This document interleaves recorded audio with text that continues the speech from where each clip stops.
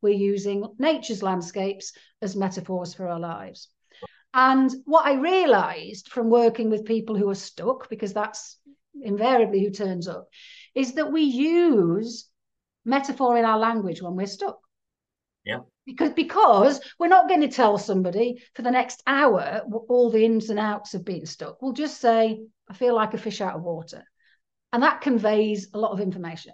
Or, oh, I can't see the wood for the trees. Or I'm stuck in a rut.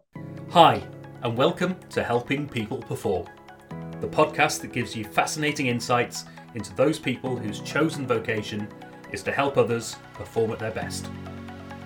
From consultants to teachers, sports coaches to financial advisors, all of my guests share a passion for getting the most out of individuals, teams, and organisations. Enjoy the episode. Hi everybody, and welcome to another episode of Helping People Perform. Today I'm delighted to be joined all the way up from Scotland. We have speaker, coach, podcaster, trainer and author, all under the umbrella of landscaping your life. Welcome to the show today, Alison Smith. Thanks for inviting me. Pleasure to be here. Thanks for your patience in getting here as well, because we've tried to do this a few times, but it's brilliant that we can be talking today and getting this recording done and sharing your insights with the audience. So maybe we could start off with a little bit about yourself. You know, what got you to where you are today? I feel the need to say that the careers advisor at the university said procurement is for you because of your analytical side and your people side. And I would say that, I mean, I still do quite a bit of work within the procurement arena. Right. So they were right. And but most people fall into procurement. But what happened was is I was sort of following a fairly traditional procurement stroke purchasing career. And then we were struggling a little bit with trying to explain to the business, leaders within the business why they should even listen to what we were talking about.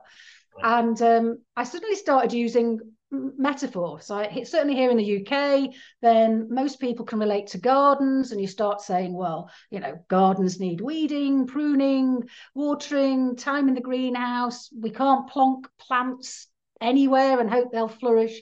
Right. And as soon as we said that's the same for suppliers, they went, oh my God. And they suddenly realized why they needed to be paying more attention to their suppliers, that they were just plonking them and ignoring them and not giving them any attention.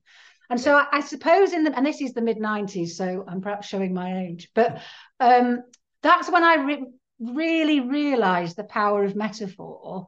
Right. To convey meaning. Then I suppose I went off and did a neuro-linguistic programming practitioner, master practitioner, trainer training. And I was really lucky that our organization was merging. My boss said, use what you've learned. You can be the team coach, really. Right. So I became the team coach. I was able to apply everything I was learning. So I can remember having a team building day with the teams that were merging. And we were doing it outside. We were using nature as metaphors, right? For the situation. And again, it sort of enabled people to put aside the us and them, that this is how we used to do it. And I suppose what happened then was that I just saw the law of diminishing returns, really. The fact that I was sharing, I suppose, what I was learning, being a coach, helping people, but to the same team. And so right. In the around about 2004, I set up working for myself. And then since then, I've done a mix of procurement consultancy, life coaching, and a whole load of metaphor. And that's sort of, I suppose the metaphor is increasingly being added more into what I'm doing. Perhaps because as I'm getting older, I'm doing more of what I'm good at and enjoy rather than just anything. It's amazing the journey that people can go to. There are very few people that I've spoken to on this podcast or outside who have gone straight into coaching. There's always been an element of, I've been doing my job, I've been asked to coach internally or having a coaching conversation with others, and I've loved it and therefore moved it out from there. So, and it's been the same for me, elements of taking a coaching approach, you see the value, and then you go, do you know what? I can do this with others, and I love doing it. And I know in the conversations we've had up to now as well, and looking at your work, that element of the metaphors has really been something that is struck through. So maybe you can tell us a bit more about your business now in terms of landscaping for life. Who do you help and how do you help them? Well, who do I help and how do I help them is, anybody that's stuck, but invariably, because I think of who I'm connected with, it tends to be business leaders, solopreneurs quite often. So I do end up from a business context with people who are stuck. So that's who I help. In terms of how I do it, I generally talk about if you've tried other more conventional means of shifting your thinking, then now might be a time to think about, and it's gotten you nowhere, come to me, because I tend to do very short, sharp, perhaps, sessions. So it's much more likely to be a 2 or 3 hour session and then we're done. Right. Rather than me seeing people over time, because my objective is to get people out of a hole. Right. So I'm not the coach that comes back and says, what's the action plan we had last week? And there is absolutely value in that if that's what you need. But what I'm really good at is getting people out of a hole. So once I've got you out of a hole, a month later, you're no longer in the hole and you're on your path. So from a metaphorical point of view, I'm much better at that. Let's go and find people who are in a hole, get them out of the hole, and then find a coach that is better able to support them on the path they have chosen. Right. I suppose is how because somebody might say, oh, actually, I do need a business coach. Or somebody else might say, oh, I need a motivation coach. Or I need somebody who's going to, a goal setting coach, keep me on task. Whereas I'm the one that says, they'll come, I don't know what to do. I'm in a hole. And therefore, and what I realized, and this is how we got onto the landscaping your life, is that moving from the gardening and suppliers, I realized, oh, hang on a minute, you could expand the metaphor from gardening to landscapes more generally, and you could expand the supplier management to life more generally. So that's where landscaping your life as a title came from, because we're using nature's landscapes as metaphors for our lives. And what I realized from working with people who are stuck, because that's invariably who turns up, is that we use metaphor in our language when we're stuck. Yeah. Because we're not going to tell somebody for the next hour all the ins and outs of being stuck. We'll just say, I feel like a fish out of water. And that conveys a lot of information. Or, oh, I can't see the wood for the trees. Or I'm stuck in a rut. So that's where the book came from, was, yes, I'd written or tried to write a number of books using nature as a metaphor, but I'd never really got the angle that people related to. Whereas as soon as I said, but you here are the idioms where you're using, I want to turn a corner, I'm at a crossroads. Right. And that's what the podcast is about. So all I do is go out into nature and say, and this is what I would say. So if somebody says to me, can't see the wood for the trees, if we can, we'll go out into the wood. Right. And we'll explore the wood and we'll get metaphorical insight from the wood. And by the time we get back, something has shifted internally, because metaphor talks to a different part of our mind than logic. Right. And therefore, I would say that we're talking to our inner wisdom. Our inner wisdom knows what we want to do. So all I'm doing really is bringing in a tool that helps you more easily talk to that inner wisdom. So of course you're going to be able to get unstuck, because your inner wisdom does know what to do. So then we'll be walking around a wood, or I'll be asking you to turn a corner in a landscape. Yeah. Oh, it's brilliant. Because as I say, having to listen to some of your podcasts and seeing some of the work that you've done, I love the angle of connecting to nature. And you do all your recording outside generally, don't you? And actually from the environment that you're talking about. I originally, the first series was me being a bit too thinky about it and organized. It's like, this is going to be the topic that I'm going to cover, and so I did it all from the office, and it was just a bit, I'm repeating back stories, which is great. Yeah.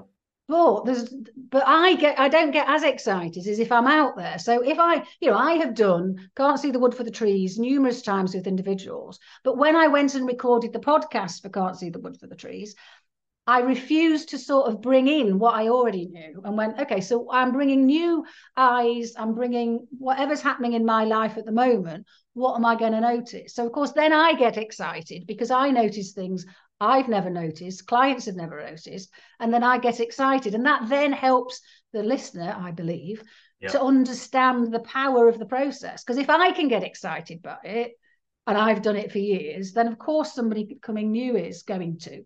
Yeah. Would be my contention. Yeah, definitely. And I think the whole view of, talk to so many coaches who's like, if I don't sort of walk the walk and talk the talk, if I don't do the self-improvement, if I don't put myself in the environment quite physically, in your case, and that I am using to help you, then who am I to ask you to do that as well? So I love that. And what I love about the nature bit of it is that everyone can connect to that. And even if you are, I was thinking about this the other day in terms of, you might be out in the countryside and you've got that can't see the wood for the trees. I'm on a narrow winding path and, all that stuff. Or I might be in a city, and I've got all this hustle and bustle around me and I can't cross the road because there's too much traffic.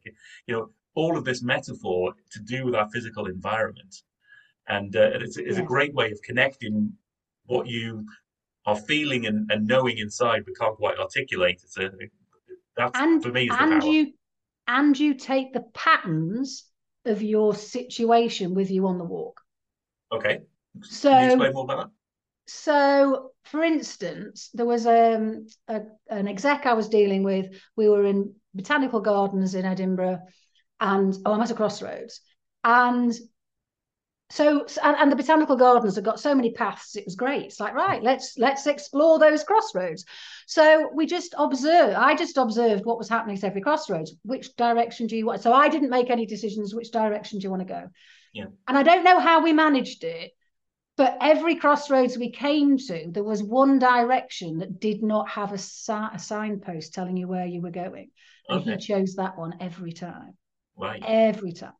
And then, of course, we then had a conversation, and it was so enlightening for them because, of course, I keep asking for this at work, but I'm asking for, the reason that it's not quite working at work is because I keep asking for a job that is where people have already been before, and that's not where their expertise lay. Their expertise was in an innovation role, one that was taking the organisation in new directions. And then they could see the difference. They could see why they weren't getting what they were asking for because they weren't asking for what they were good at. Right. And then they realized that, I see. So the crossroads I'm at is, can this organization give me that role? And if not, this is the role that I'm going to be looking at in the future. And then, of course, we then could have a conversation about what might be stopping him or them making the decision. Right. So, and so we just I'll give you one from mine that I did in a podcast. Was I'd committed, because I'd written a poem and I was embodying the poem. The poem says, no decision to make until you get to the next crossroads. Yeah. So I start off, and within literally 30 seconds, and it's recorded my discomfort, I'm going, but when is the next crossroads? I want to know where I'm going. And I mean, I cannot tell you. I mean, it could not have been that far to the next crossroads. It wasn't a big wood that I was walking around in. But my internal discomfort about not knowing where I was going and not having a plan, it was just, so that's my pattern. My pattern is I'm not happy if I don't know. And yet, actually, in the wood, I don't need to know. I'm on a path. I've made a decision to be on this path. And actually, I was sort of saying, you know what, perhaps it'd be easier to go back to the beginning and start again. Right. I was prepared, and that would have taken longer than it took to get to that crossroads. So I think what happens, and it is sometimes easier to have somebody else to observe the pattern, but it's just notice, I've got a discomfort about not knowing. Or there was somebody I was doing I call them landscaping a life walks, but they were in Florida, I was in my office, and they're walking around, and I said, oh, that's it. Where do you want to go? And they said, oh, well, I know where I want to go. And it was the other side of the wood. And I said, so why are you getting distracted by the wood? And it was huge for them, because again, it was, this path, I think this path might be better, or I think this path might be better. I said, but every time I ask you where you want to go, you are so clear. There is no, it's like you're 100% sure where you want to go. So why, when you're on the path, are you allowing the distractions in? And that is something that comes up more often than not when somebody can't see the wood for the trees, is they shouldn't even be in the wood. Right. Isn't it? It's like, why are you in the wood? Yeah. You know where you perfectly want to go. good path. Let's just take the path to get out of the wood, and then worry about what to do next. Oh, wonderful! And I think I'm connecting with this again, and as we going through this conversation, and I'm sure a lot of our listeners are picking up on those little things that they or little things in themselves. I'm reflecting on the fact that my comfort level with a lack of plan is very different to my wife's. I'll leave it at that. And so that when you've got those different comfort levels, that is an area that can cause a level of conflict. If you need a plan in order to feel comfortable, and the other person doesn't need to generate a plan in order to feel comfortable, they're happy with the direction, then that's like going on a walk with somebody who's got a map in their hands and pacing you at every single step, saying, are we still going forwards? Are we going backwards? What's turn 3, 4, and 5 look like? And you'll Gorgeous. go, well, yeah, I'm heading for that mountain. I can see the mountain in front of me.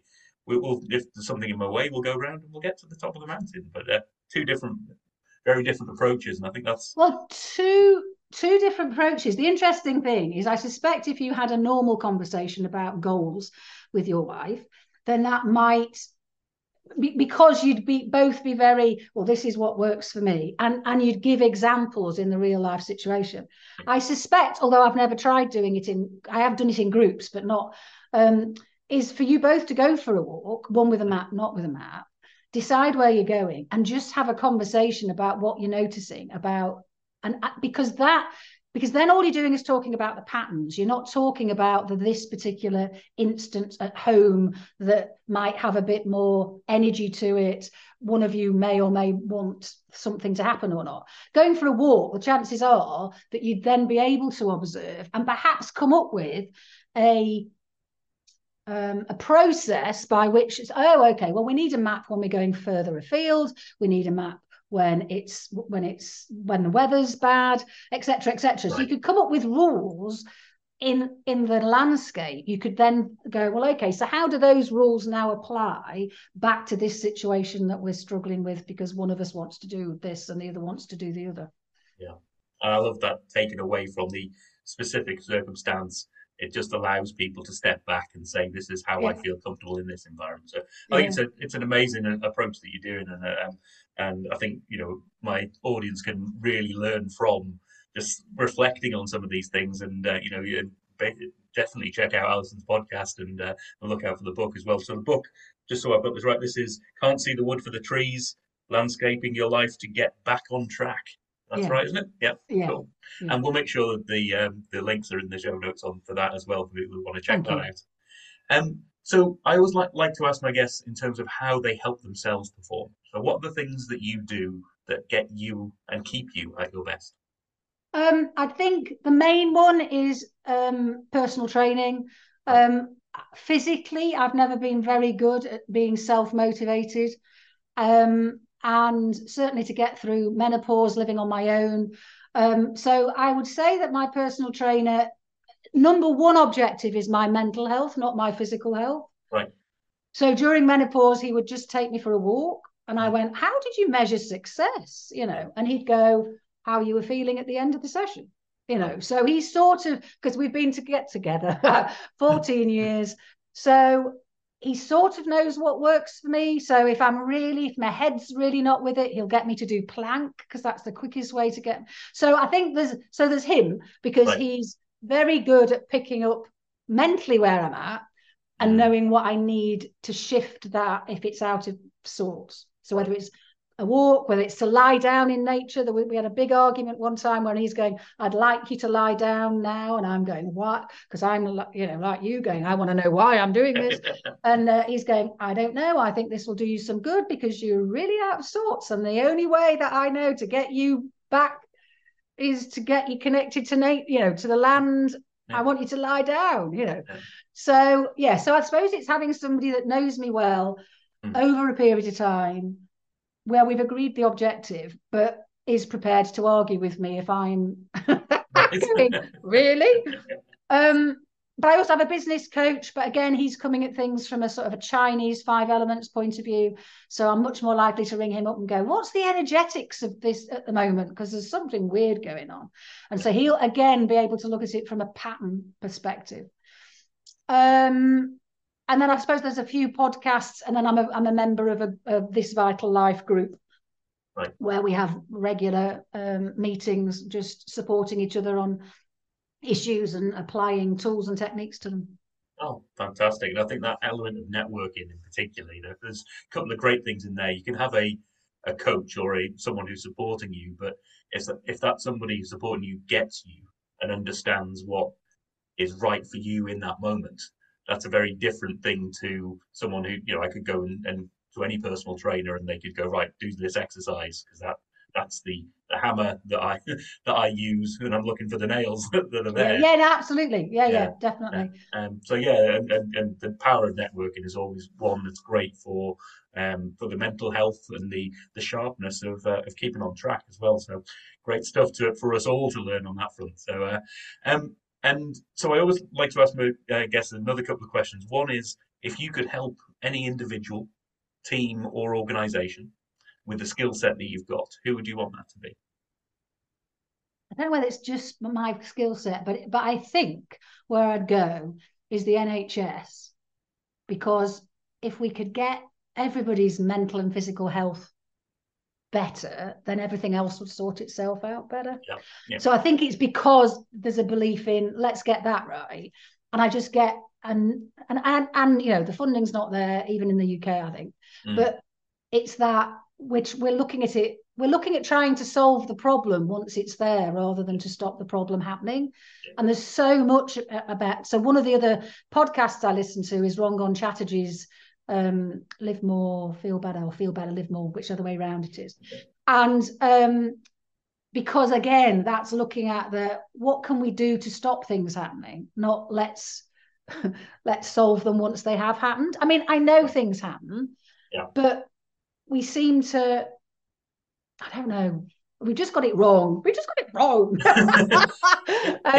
It's treating the symptoms as opposed to causes there, isn't it? Yeah, I think so. And I'm not saying that GPs have got time for that, but so therefore helping the NHS would be about the advice they give in order for people to enable, because I know friends I've got just give all their responsibility over to the GP. Oh, well, I'll wait until I've spoken to the GP. The GP doesn't agree with that. Yeah. Well, hang on a minute. My new knee, I wouldn't be recuperating from my new knee if I'd completely listened to, the GP. Yeah, and it's the general aspect of that as well, isn't it? Whereas you've got your coach who knows you and knows what works for you, the general practitioner element is you're seeing so many people. You might get to know individuals over the years, but actually your job is to move people through as quickly as possible. And I think that's it must be soul destroying, because you're right. Back in the day, then the doctor would, you'd turn up. Even with my dad, the fact that the doctor would turn up and know the history of my dad. Right. Yeah. Rather than, the doctor saying, "So why are you ringing? Why are we having a chat today?" It's like, well, your notes would, if you'd seen me before. So yes, I'm not saying that the GPs are the problem, but the NHS is, let's look at it holistically. Let's look at it from a landscape point of view. How do we make a landscape flourish? How can we make, Brilliant. And if we would reverse that and to say, if you would sit down and have a coffee, have a meal, have a drink with somebody who you think could really help you perform better and perform at your best, who would you want that to be? Oh, I love this question, because I was surprised with my answer, which is Simon Armitage, the poet laureate. Ah, okay, right. Because I've started to write poems and including that in the work I do and coaching. So I'd be really interested to find out about, how he uses his poetry. But the other thing is more recently he's been to the Arctic. Okay. So he's sort of got into that landscape, what are we doing to the planet, and starting to write poems with a planetary flourishing Right. point of view. So again, it's that, one of the organisations that Landscaping Your Life, the company, is a business partner for, is Scotland, the Big Picture, and that's a rewilding organisation. Okay. So it is, I'd love to know how you sort of bring all those themes together, really, which is sort of the poetry, the rewilding, the human sustainability and planetary sustainability. So and I'm assuming he'd do it, he might be able to go, here's a poem I've written, Right. and be able to inspire me in his poems. Yeah, wonderful. And so if people want to learn more, if people want to find out more about what you do, where do they go to find you and your business? Landscaping Your Life, because Alison Smith has too many of those. So if you do Landscaping Your Life, you'll find me, because Landscaping Your Life is a tagline on the book. So actually, if you just put in Landscaping Your Life into Amazon, you'll find Can't See the Wood for the Trees. Yeah. Landscaping Your Life is the name of the podcast. Landscaping Your Life is also on TikTok, Instagram, Facebook, LinkedIn. So if you put Landscaping Your Life either as a hashtag or the 3 words, you'll find me, basically. Yeah. Oh, wonderful. We'll make sure there's links in the show notes so that people can find you. And as I always say in these episodes, do reach out, even if it's just to go and check out someone's webpage or their material, their podcast, in this case, and then reach out to the individual if that's what works for you, So this is all about connecting people with helping you to perform. So, thanks so much for being on the show today and sharing your thoughts and your wisdom and your approach. And I've got a lot to think about myself. I'm sure my audience have as well. So thanks for being on the show today, Alison Smith. Thank you for having me. Thanks for listening to today's episode. If you liked what you heard, then please give the podcast a rate, review and share. I'm Paul Teasdale, and from sausage making to banking, oil and gas to Formula One, I help people perform. If you'd like to find out more and have a conversation, contact me via helpingpeopleperform.com.